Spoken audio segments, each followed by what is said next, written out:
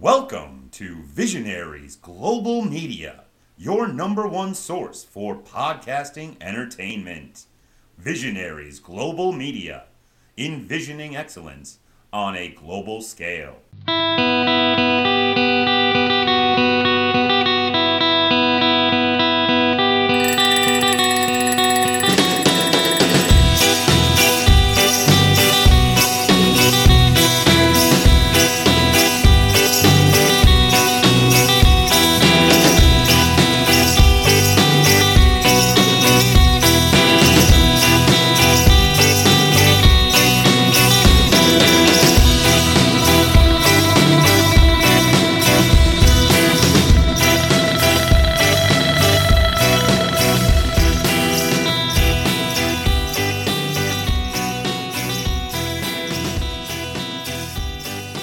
Hello and welcome to episode 19 of the SJP Wrestling Podcast. On today's show we are speaking with one half of the championship multi-title holding tag team Yeah and Scare. We are speaking with wrestler Cueball about his time in the business, his time training, why he stepped away from the business for a few years, coming back into wrestling and everything in between. It's a really interesting discussion. I hope you'll enjoy it. Before we do get to Cueball, however, I just want to let you know what's coming up on New Year's Eve, when the next episode, episode 20 of the SJP Wrestling Podcast, will be available to you. I'm hoping to do a sort of 2020 year in review with multiple guests, so people whose opinion I value very highly, who have certain companies that they enjoy. For example, one person is coming on to talk specifically about the year in AEW with me.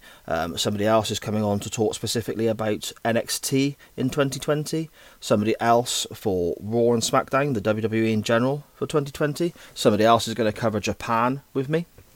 I'm hoping that by speaking to these people who watch the shows on a regular basis and have done all year, we can get a real informative look at these different companies with different people's perspectives and different people's areas of expertise when it comes to the wrestling they watch, I guess. I'm really excited about doing this show. It's going to be quite an undertaking for me, having multiple guests on the same episode, one of the most difficult ones I've attempted yet. Hopefully it all comes off and you enjoy it.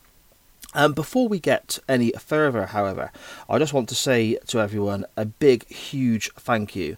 The Chops, Kicks and Near Falls website are running end-of-year podcast and writer awards.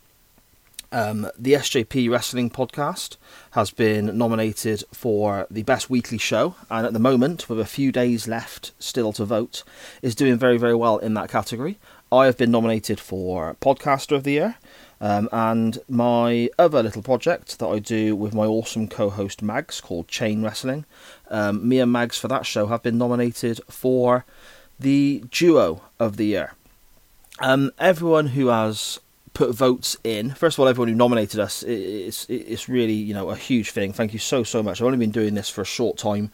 I still feel very new and like I'm still learning my way and making plenty of mistakes and so on. So I thank you to everyone who was potentially nominated, and thank you to everyone who has voted for myself, Si, for the SJP Wrestling Podcast itself, and also for me and Mags with Chain Wrestling. It really does mean a great deal.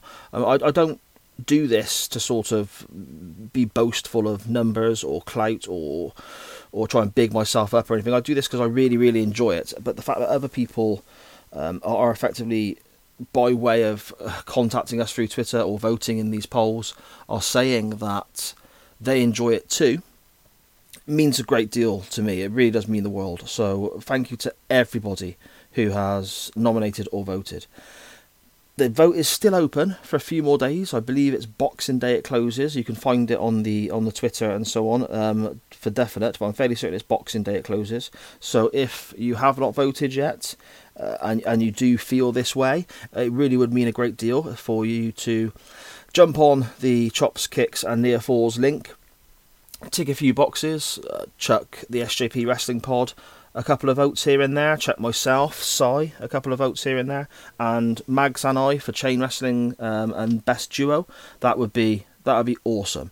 You can find the links via this show's Twitter, which is at SJP Wrestling Pod, or you can also find us on Instagram and Facebook using the same name, SJP Wrestling Pod. The links for the voting will be through Facebook and Twitter, though. I'll share them mainly on there. And you can also find my other show with Mags at chain_wrestling. I really hope that you are trying to give that a bit of a listen. It's a bit of a shorter show, normally around half an hour-ish. Just a light-hearted look at certain matches through the years, and then we have a little vote at the end to decide where we go next with people on Twitter. It's a real fun project. I love speaking wrestling with anyone, but especially with Mags. The guy's an absolute star.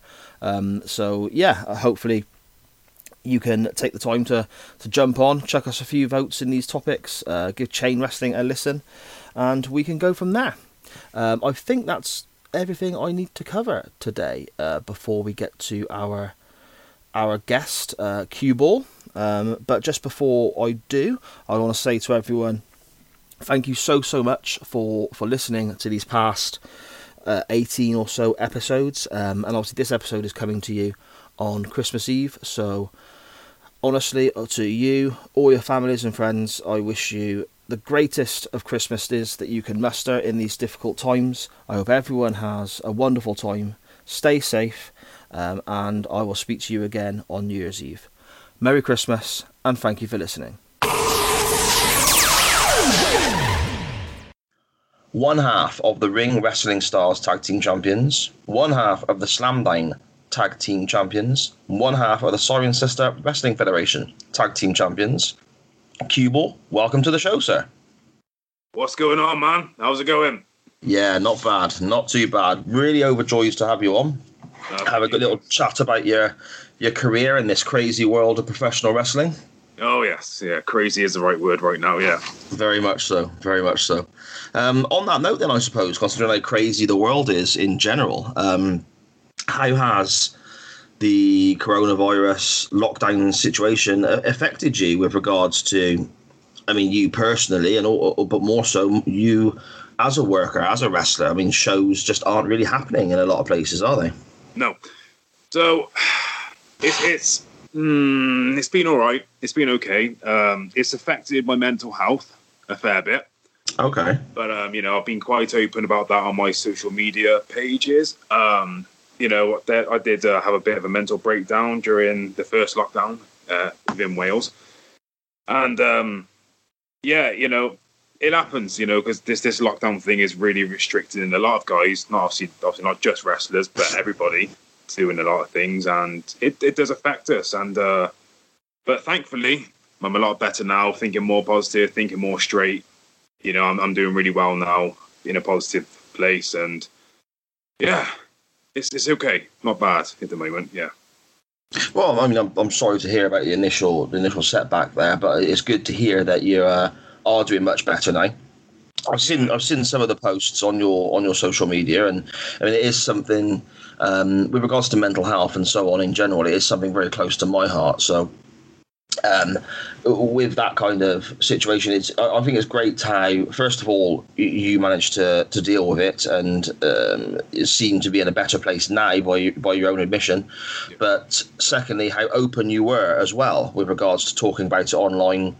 Certain posts you put out there. I think awareness is a hugely important thing. Yeah, definitely. I mean, obviously, wrestlers,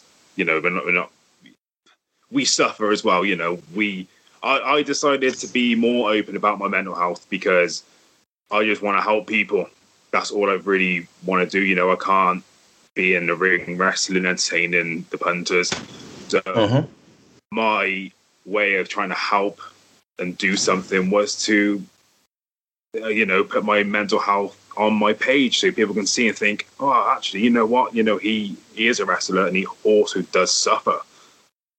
So hopefully I'm hoping I have helped people, be able to open up, because as you know yourself, you just said, you have your demons and all that, and, opening up and speaking about it does help a lot, but it is a case of kicking yourself at the backside to be able to actually speak about it.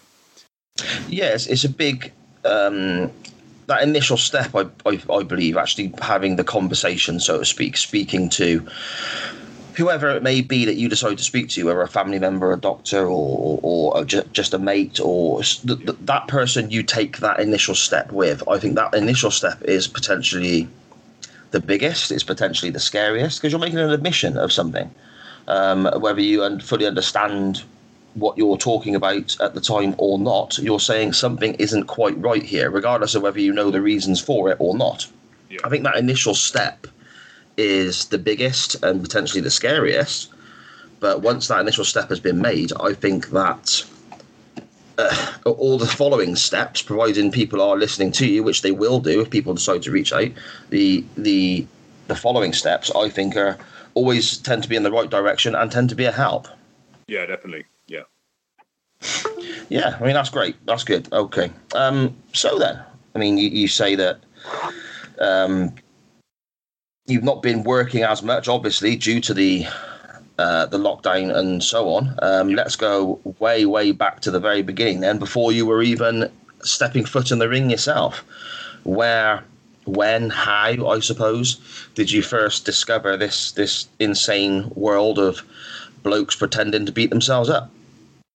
So, going back to 1996, I was 3 years old, and my first kind of thing I ever seen in wrestling, my first memory of wrestling was watching WWF.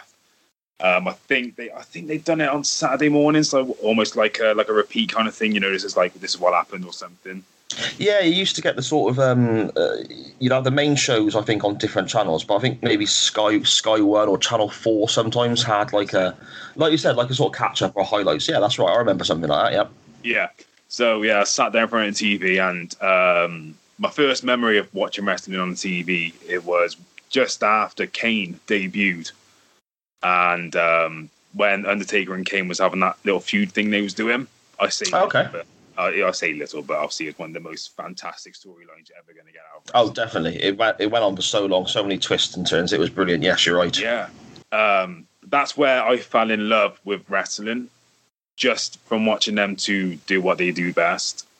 And yeah, you know, I remember saying to because I was watching it with my uncle, I remember saying to him, you know, one day I'm going to be there. I'd love to be there. And, you know, I'm not in WWE or anything right now, and who knows, maybe I might do, maybe I won't. But, I stepped foot in the ring, and I'm somewhat doing that, and I'm happy with where I'm at the moment.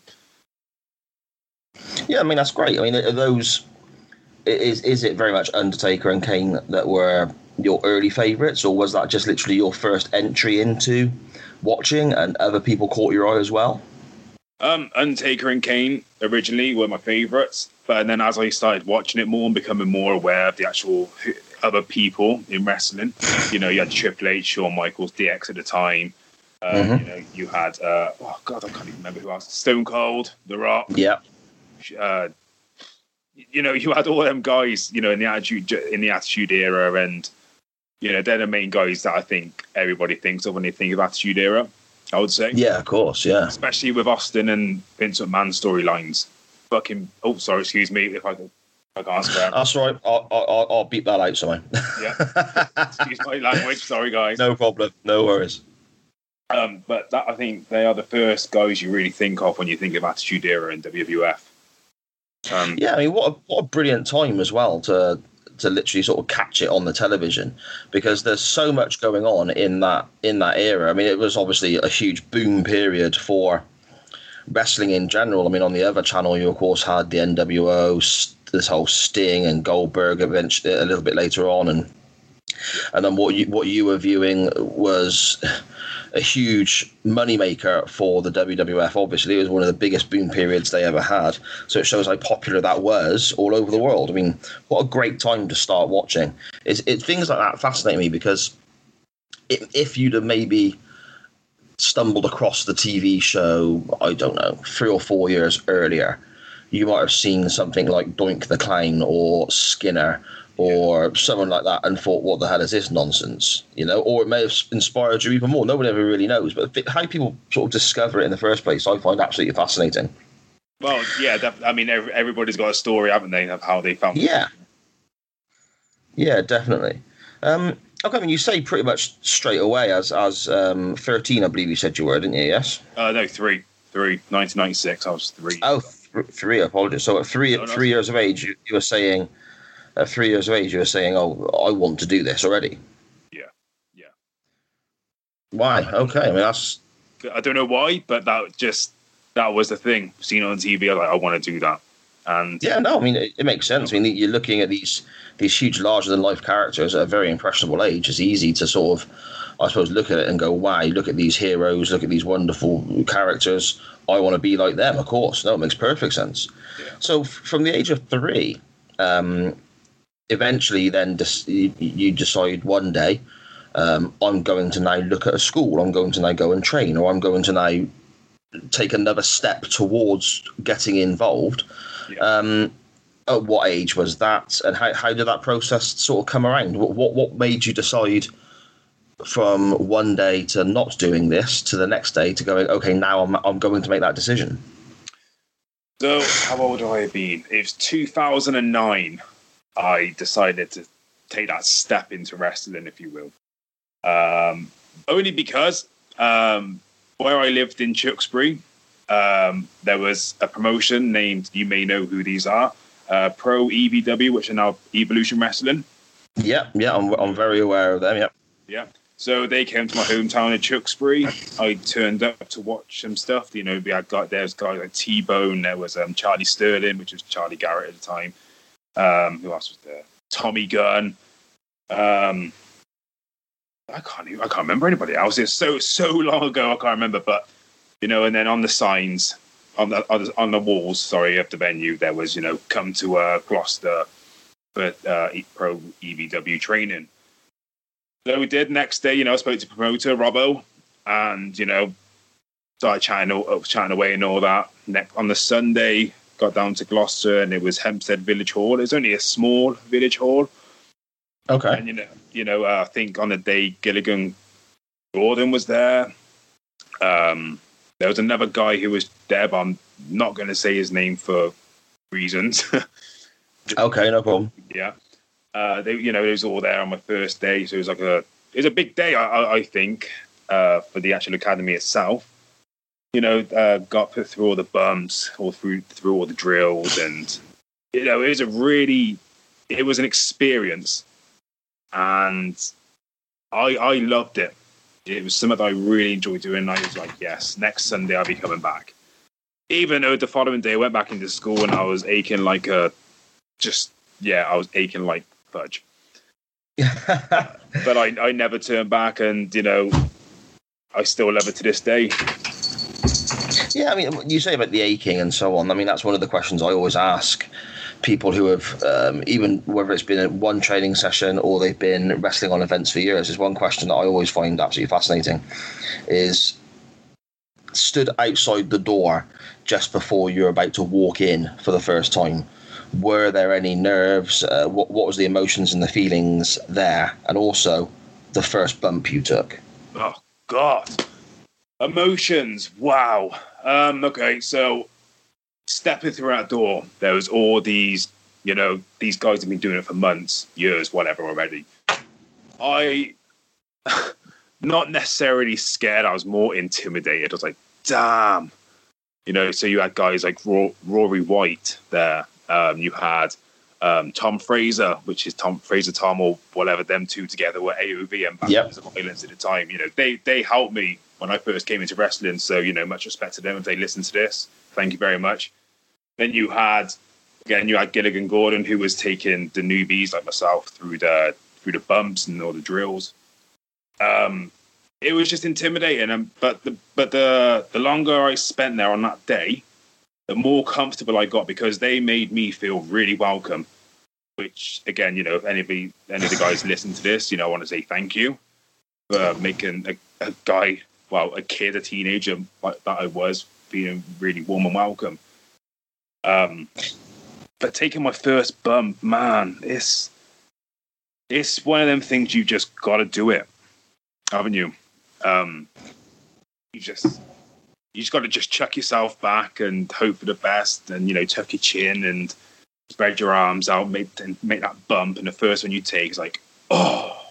It's almost like you blow yourself to a point, but you do it a couple more times after. You start from the way I got taught, because everybody gets taught differently how to bump. The way I got taught was just to roll on your back first of all, just to get with the motion of how you're supposed to be going. From the squat position, supposed to squat and then going back, just rolling back, and then just chuck your arms out.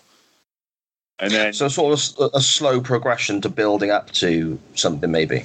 Yeah, definitely. And then the more comfortable you get with that, the higher, the more, the higher I guess you get with doing it. And then when you feel even more comfortable, it was like, right, Jack, Cueball, whatever. My real name was Jack, whatever.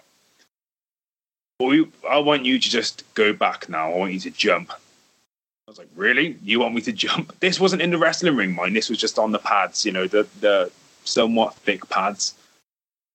So, okay, all right, let's try this then. Let's do it. I got the adrenaline kicking in now because I'm in pain, but what I still want to do is I want to show the trainers that I can do this and stuff. Yeah, sure.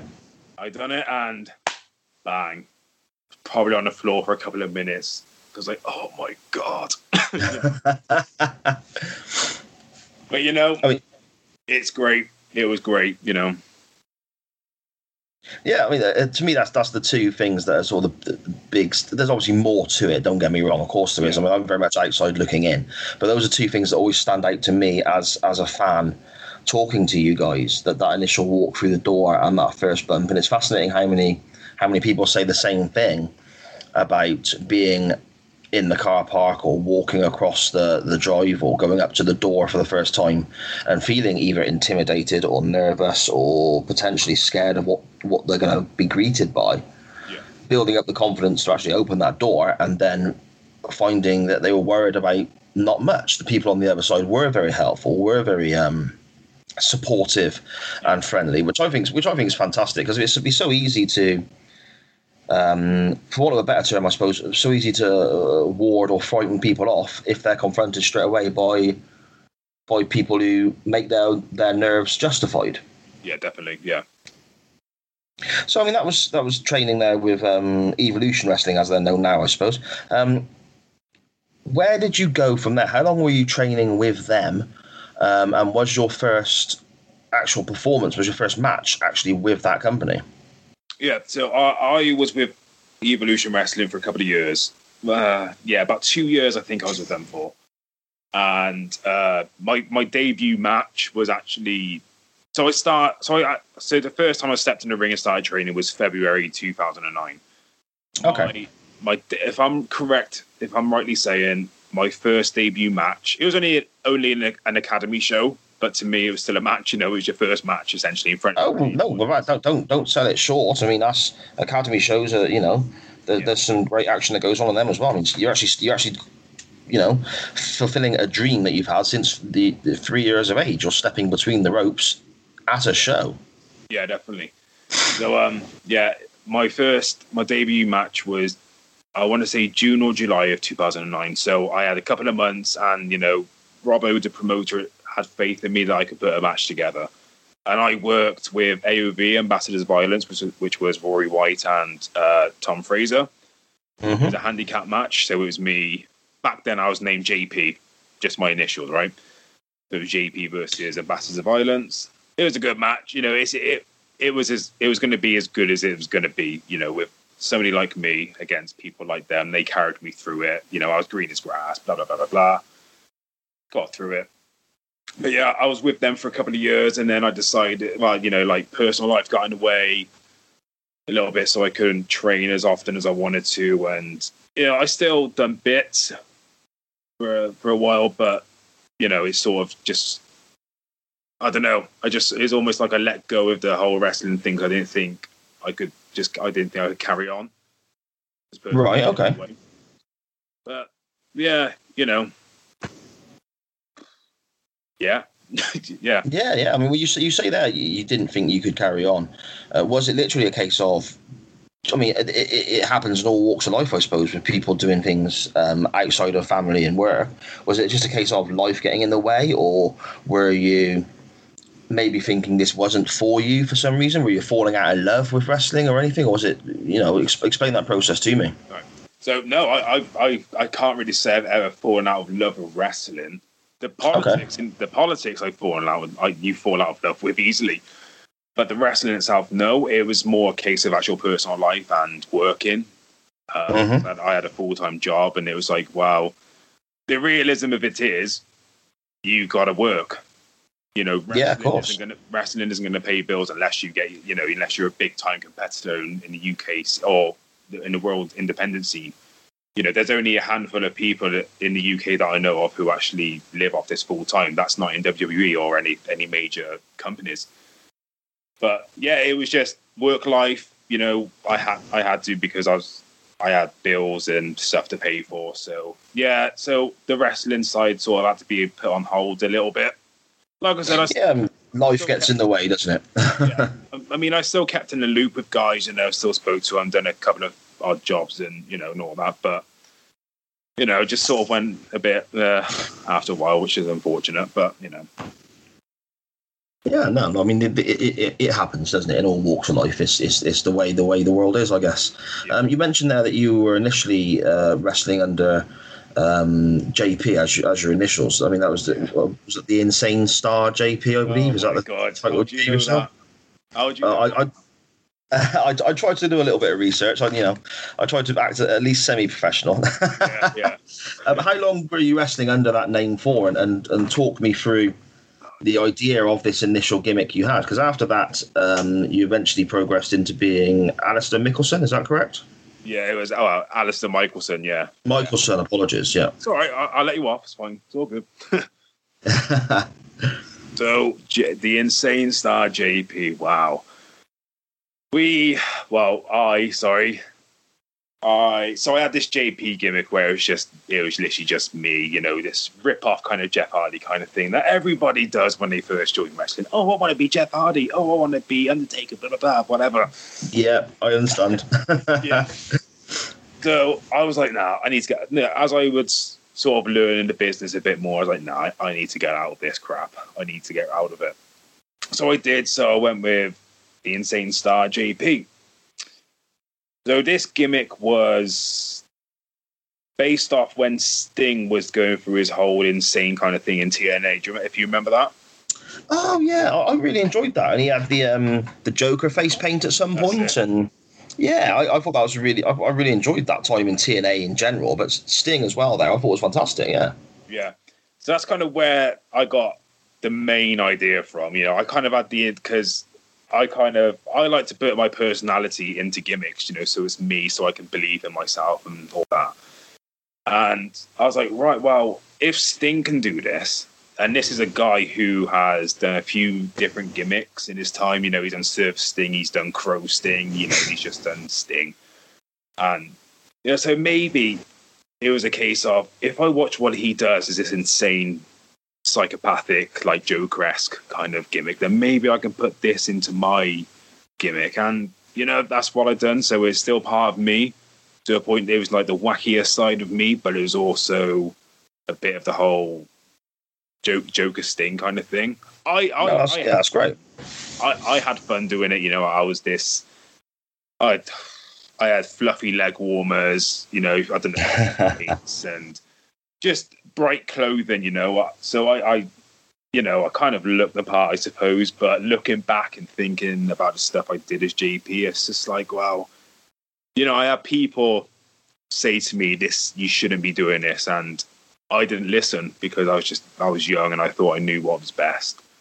Yeah, I wish I listened to them sooner because it was good. A lot of people enjoyed it. A lot of workers enjoyed it, but I think it done more damage to me than it should have, if that makes sense. Okay. I mean, and how do you mean by that? Do you mean like people weren't taking it seriously, or? Well, it's not a serious gimmick, is it? Let's face it. It wasn't a serious gimmick at all. A lot of people thought I was trying to ruin the business. I was trying to ruin something that people that work wrestlers love, and it wasn't that at all. I wasn't trying to do that at all. It was just me having fun, because that's what you should be doing. Yeah, of course. I mean, I don't quite follow how. I mean, obviously, I've not witnessed the gimmick myself. Yeah. But you're saying that people thought that it was trying to ruin the business in some. Are you talking other wrestlers there, or? Yeah, other wrestlers thought I was trying to ruin the business. Like, I'm not going to mention names because it's just in the past. There's no need to. No, of course, no, definitely. Yeah, we don't need to mention names in any way, shape, or form. I'm not about all that sort of stuff. I'm just more interested in the thought process these people potentially had and your reaction to it. I mean, ultimately, I'm intrigued by your career and your journey, so I'm sort of very interested in how that worked. Yeah. So, it came to the point where I wasn't listening to people. I was like, no, I'm going to carry on. I've got a little bit of a fan base going on with the shows I used to go to and all that. And one day, the said person actually came to my, at the time, girlfriend's house and threatened her because of this. Why? I'm not going to go into too much detail because there's no need. We're going to keep this all happy and blah, blah, blah. Yeah, of course. So, yeah. Just for that reason, I packed it in, and I sort of retired from wrestling. I thought that was going to be it for me. So I was out of wrestling for 4 years then when that happened. What, doing nothing at all? No training or no one-off shots or anything like that? Just literally walked away? Yeah, I walked away because it was just a case of, you know what? Somebody's come to my house and threatened my wife. And over a wrestling gimmick. It's in a wrestling gimmick because that's insane. I cannot get my head around that at all. Yeah, I know. It is what it is. This happens in the past. Yeah, no, I understand. That absolutely takes my breath away. So you then say you're out of the business for 4 years because of that, and I can fully understand why you'd want to walk away. Yeah. I mean, to me, that would be a case of I'd literally be thinking, sod this. It ain't worth the hassle. But at the same time, putting a different spin on it, I suppose, we speak again about the incredibly young age of 3 years old, that you started watching these guys on the television, wanted to be involved, grew up, started training, went through into this gimmick you devised, and then to effectively feel you had to walk away because somebody was that spiteful, that nasty, that threatening, however you want to word it. That must have been quite a difficult decision to make, I would assume. But then 4 years pass and you decide to come back, which is brilliant. What was it that made you decide after that little duration away to come back? I think I wanted to come back. I felt like 4 years was long enough. I had my time out. Were you missing it? And it was, I thought maybe people had forgotten about me. So I was like, all right. Okay. So me and my wife sort of discussed it. And, there was because I live at this point now, I live in Wales. And there's a training school, obviously, there's a training school in Blackwood, South Wales, and it's called Knockout Pro Wrestling. And yeah, I thought, you know what, I found this school. I know a couple of people who actually go there from being, from my first run in wrestling. Got friends with a couple of guys who live in Wales. So I was like, right, I'm going to go to this one because I know guys there. I know they're not going to judge me, blah blah blah. So yeah, I found Knockout Pro Wrestling, and then it all started again. Nothing bad's happened yet, thankfully. It's been good. But yeah. So that 4 years you were out, obviously you had the decision to make that you took to step away, and I can fully understand why with the story you've just told me. During that 4 years, I mean, if that situation didn't happen, I'm assuming you probably wouldn't have stepped away as readily. So during that 4 years, did you miss it, or were you happy to be away from it for a while? Was the break good?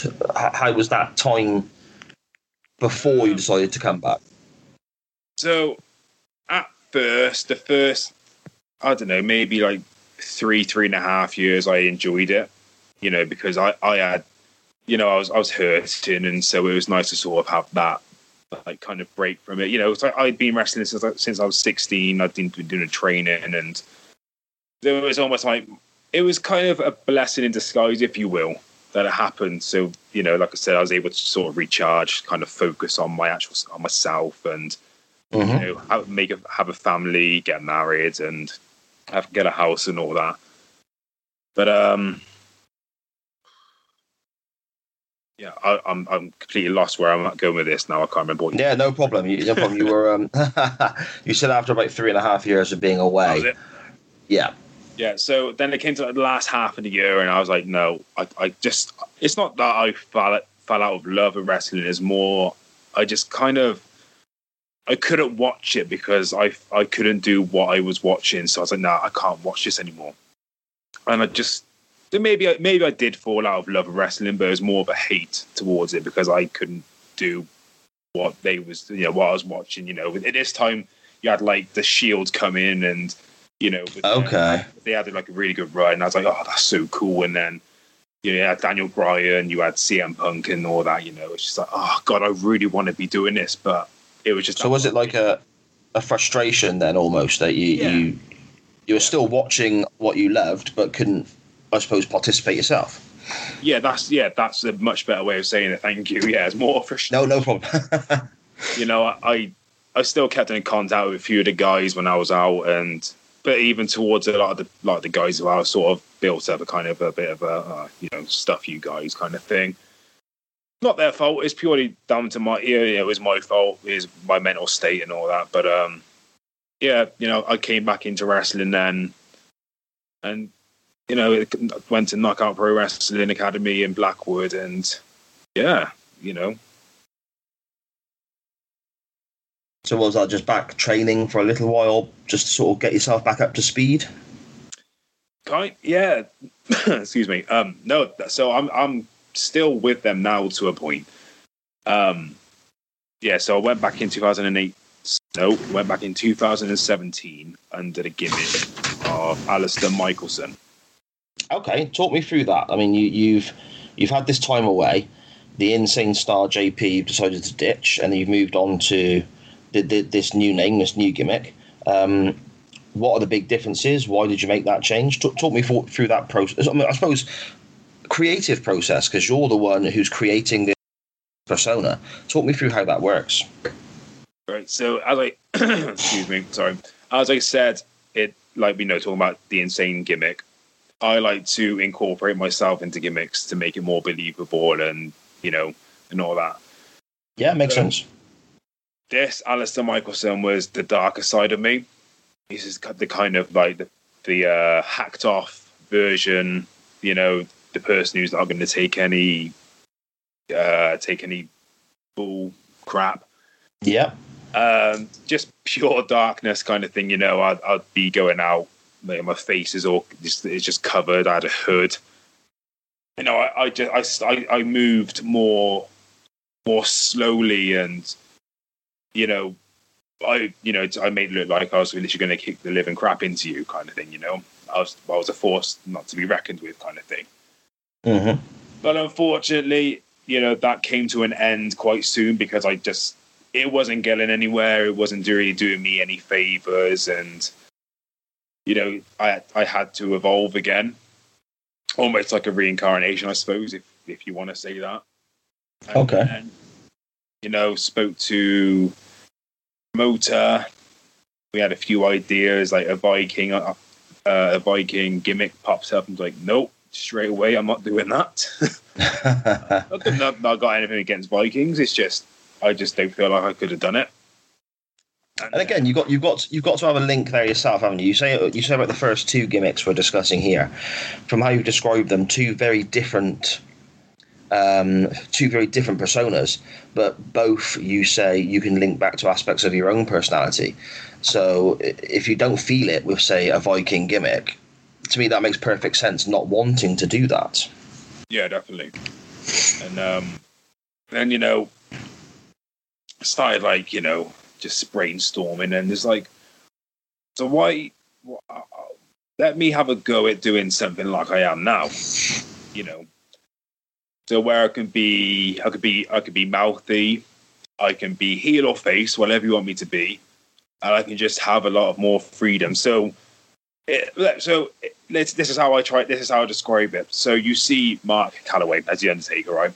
When he first came into WWF, he was Undertaker, like the proper Undertaker. You know, he moved very slowly. There was no like vocal kind of selling or anything like that. He was just boom. That was it. He was yeah. So then when he went to American Badass, he was, well, you know yourself from watching wrestling and he was able to be more vocal. He's able to have more freedom in his gimmick and do more things. And you know where I'm going? Yeah, totally. He's I suppose he's took the edge off the sort of dead man gimmick, and he's a little bit more. I suppose, as daft as it sounds, a little bit more human potentially, and he ran as a heel and a face at different times away from the dead man gimmick, didn't he? Yeah, definitely. And so I was like, right, let's try this. Let's see if we can work. Let me see if I can do this. But then trying to come up with a name, it was fairly easy actually. I must admit, so the name Cueball, that comes from basically, so you're playing pool or snooker, you got the cue ball. Mm-hmm. And I like that idea because if I'm heel, people can take the mick out of it because I'm bold. Okay. So it's cheap heat, so I was like, right, well, that's going to work, cheap heat. So instantly you get the whole boldy chance going on. Originally Cueball was heel. But then, as time's gone on, he's just more of a neutral, if you will. He's not face, he's not heel, he's just in between kind of thing, Yeah, no, I understand. Depends on the situation he's in, I guess. Yeah, and, I've enjoyed it. I would say I've enjoyed being Cueball over doing this whole JP malarkey and Alistair Michelson because this Cueball is more me. I mean, that's something that they always talk about as well, isn't it? How the really successful gimmicks, for want of a better term, the really successful characters are like an extended version of the person portraying them. So, I mean, Steve Austin is the one that I hear used as an example the most by different people on podcasts and shoot interviews online and all that sort of stuff. The Steve Austin, the Stone Cold Steve Austin character is the real Steve Austin, Steve Williams, I believe his name is, amplified. And the Vince McMahon, Mr. McMahon character is Vince McMahon just amplified. And it seems that those sort of successful characters that, I'm not talking successful as in make loads of money, big arenas. I'm talking successful as in they do the job they have to, which is resonate with the crowd, make links with the crowd. They all come from that sort of expanding on an aspect of your own personality. And it's really curious that you've had these three gimmicks now, and each one you describe as being quite different, but they all come from something that you feel from within yourself. You mentioned there as well with the Cueball character that you effectively work heel face depending on the situation, and you are currently. I imagine your gear bag when you go from venue to venue is very heavy with the amount of gold you must be dragging around with all the championships you currently sport. But that's obviously as part of a tag team there, Yeah and Scare with Big D. Yeah. Which do you prefer? We'll start off with the heel and face because that's what we discussed originally. Which do you prefer, working heel or working face? Do you have a preference?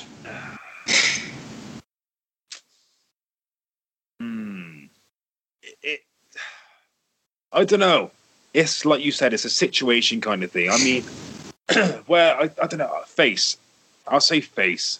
I prefer working face because I feel I can do more of the emotional side of things when I'm face, so being able to get the crowd on my side, I feel like I can do that more. And I think naturally, just with me, I'm more face anyway. Even when I'm booked to be heel, I just come over more as face. I don't know what it is. It's just, okay. So a good example, right? So a couple of years back, I got as Cueball, I got booked for a company called HCW, which is in Worcester. Okay, yeah. It was Team Wales, which was me and a wrestler called Ryan Charles, versus Team England, which was Bulldog the Biker and Lewis Blaine.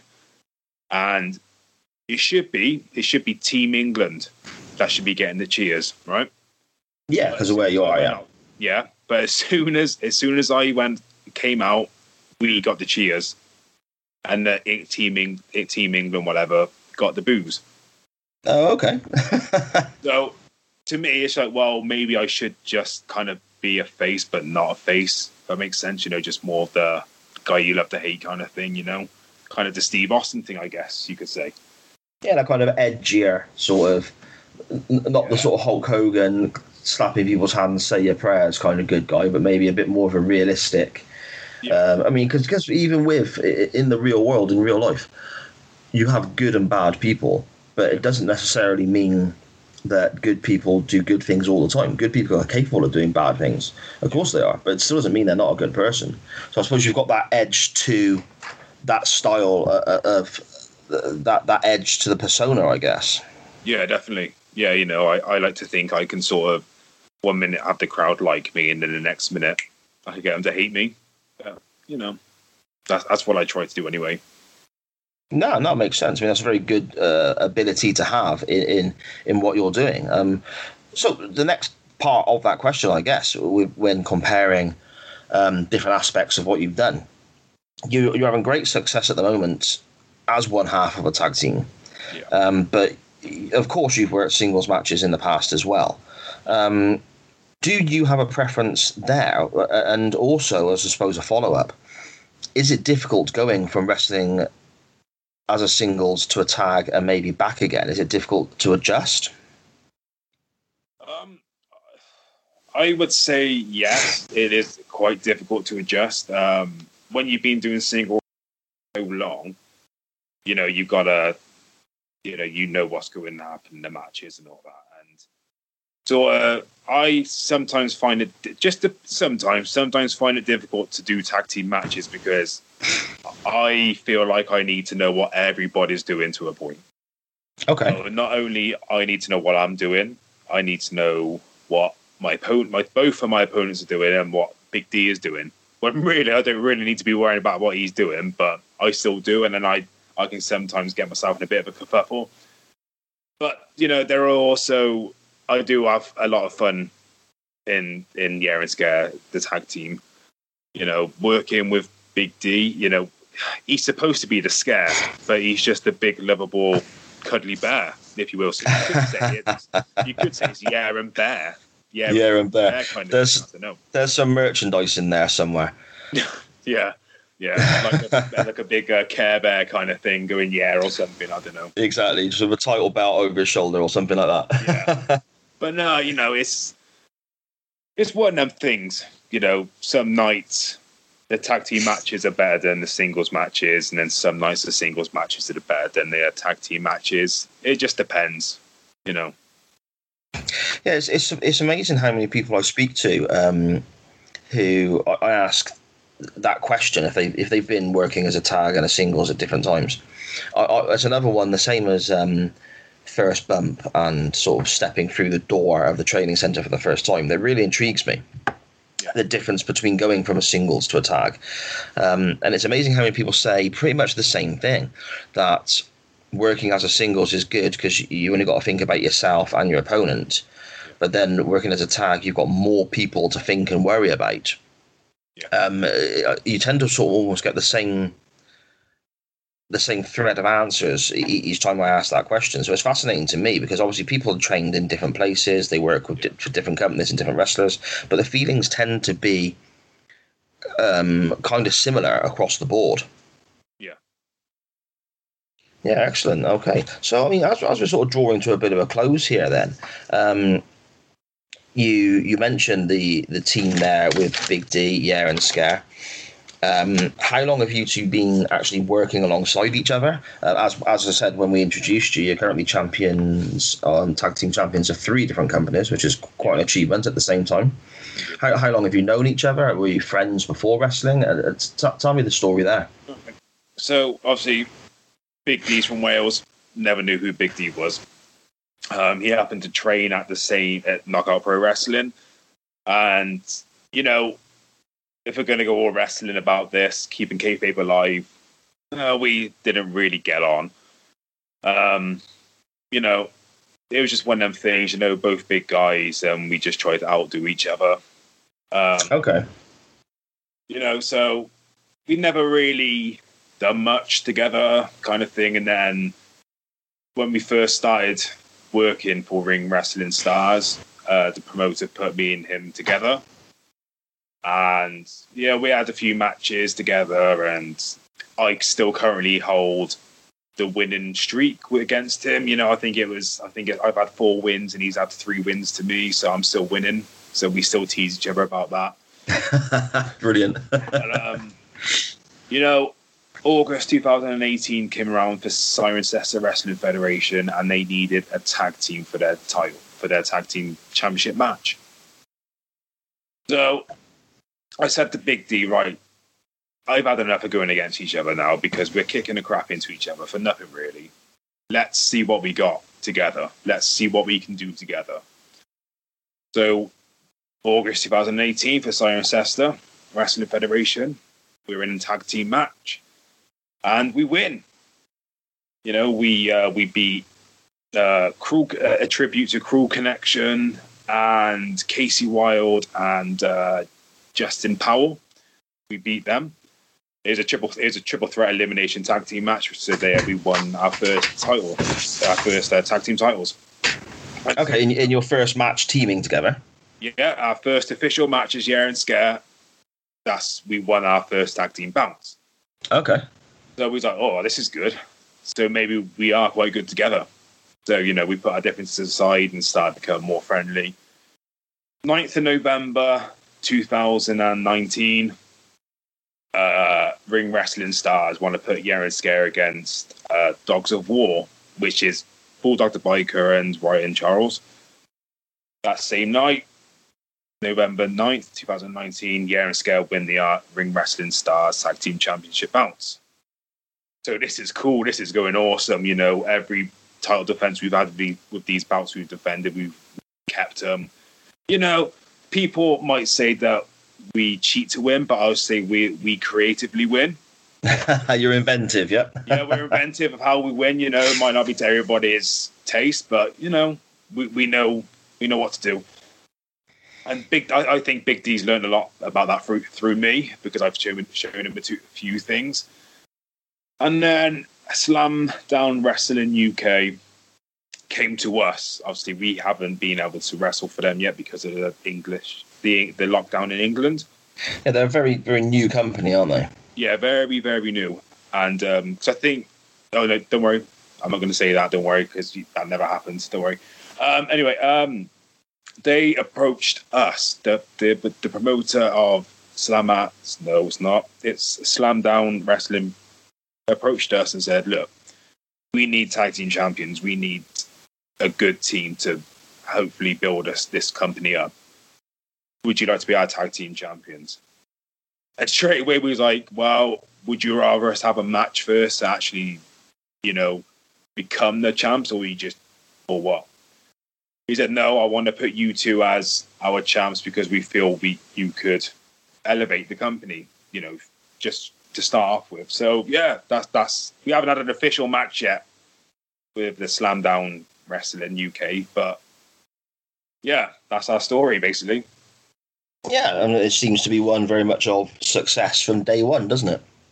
Yeah, and hopefully there'll be continued success. But yeah, Yeah, it's great. It's good stuff. And again, as we're coming very much to an end here, now you've been back involved in wrestling for a little while after your hiatus, and we mentioned at the start of the show the mental health issues that you've experienced in recent lockdown times.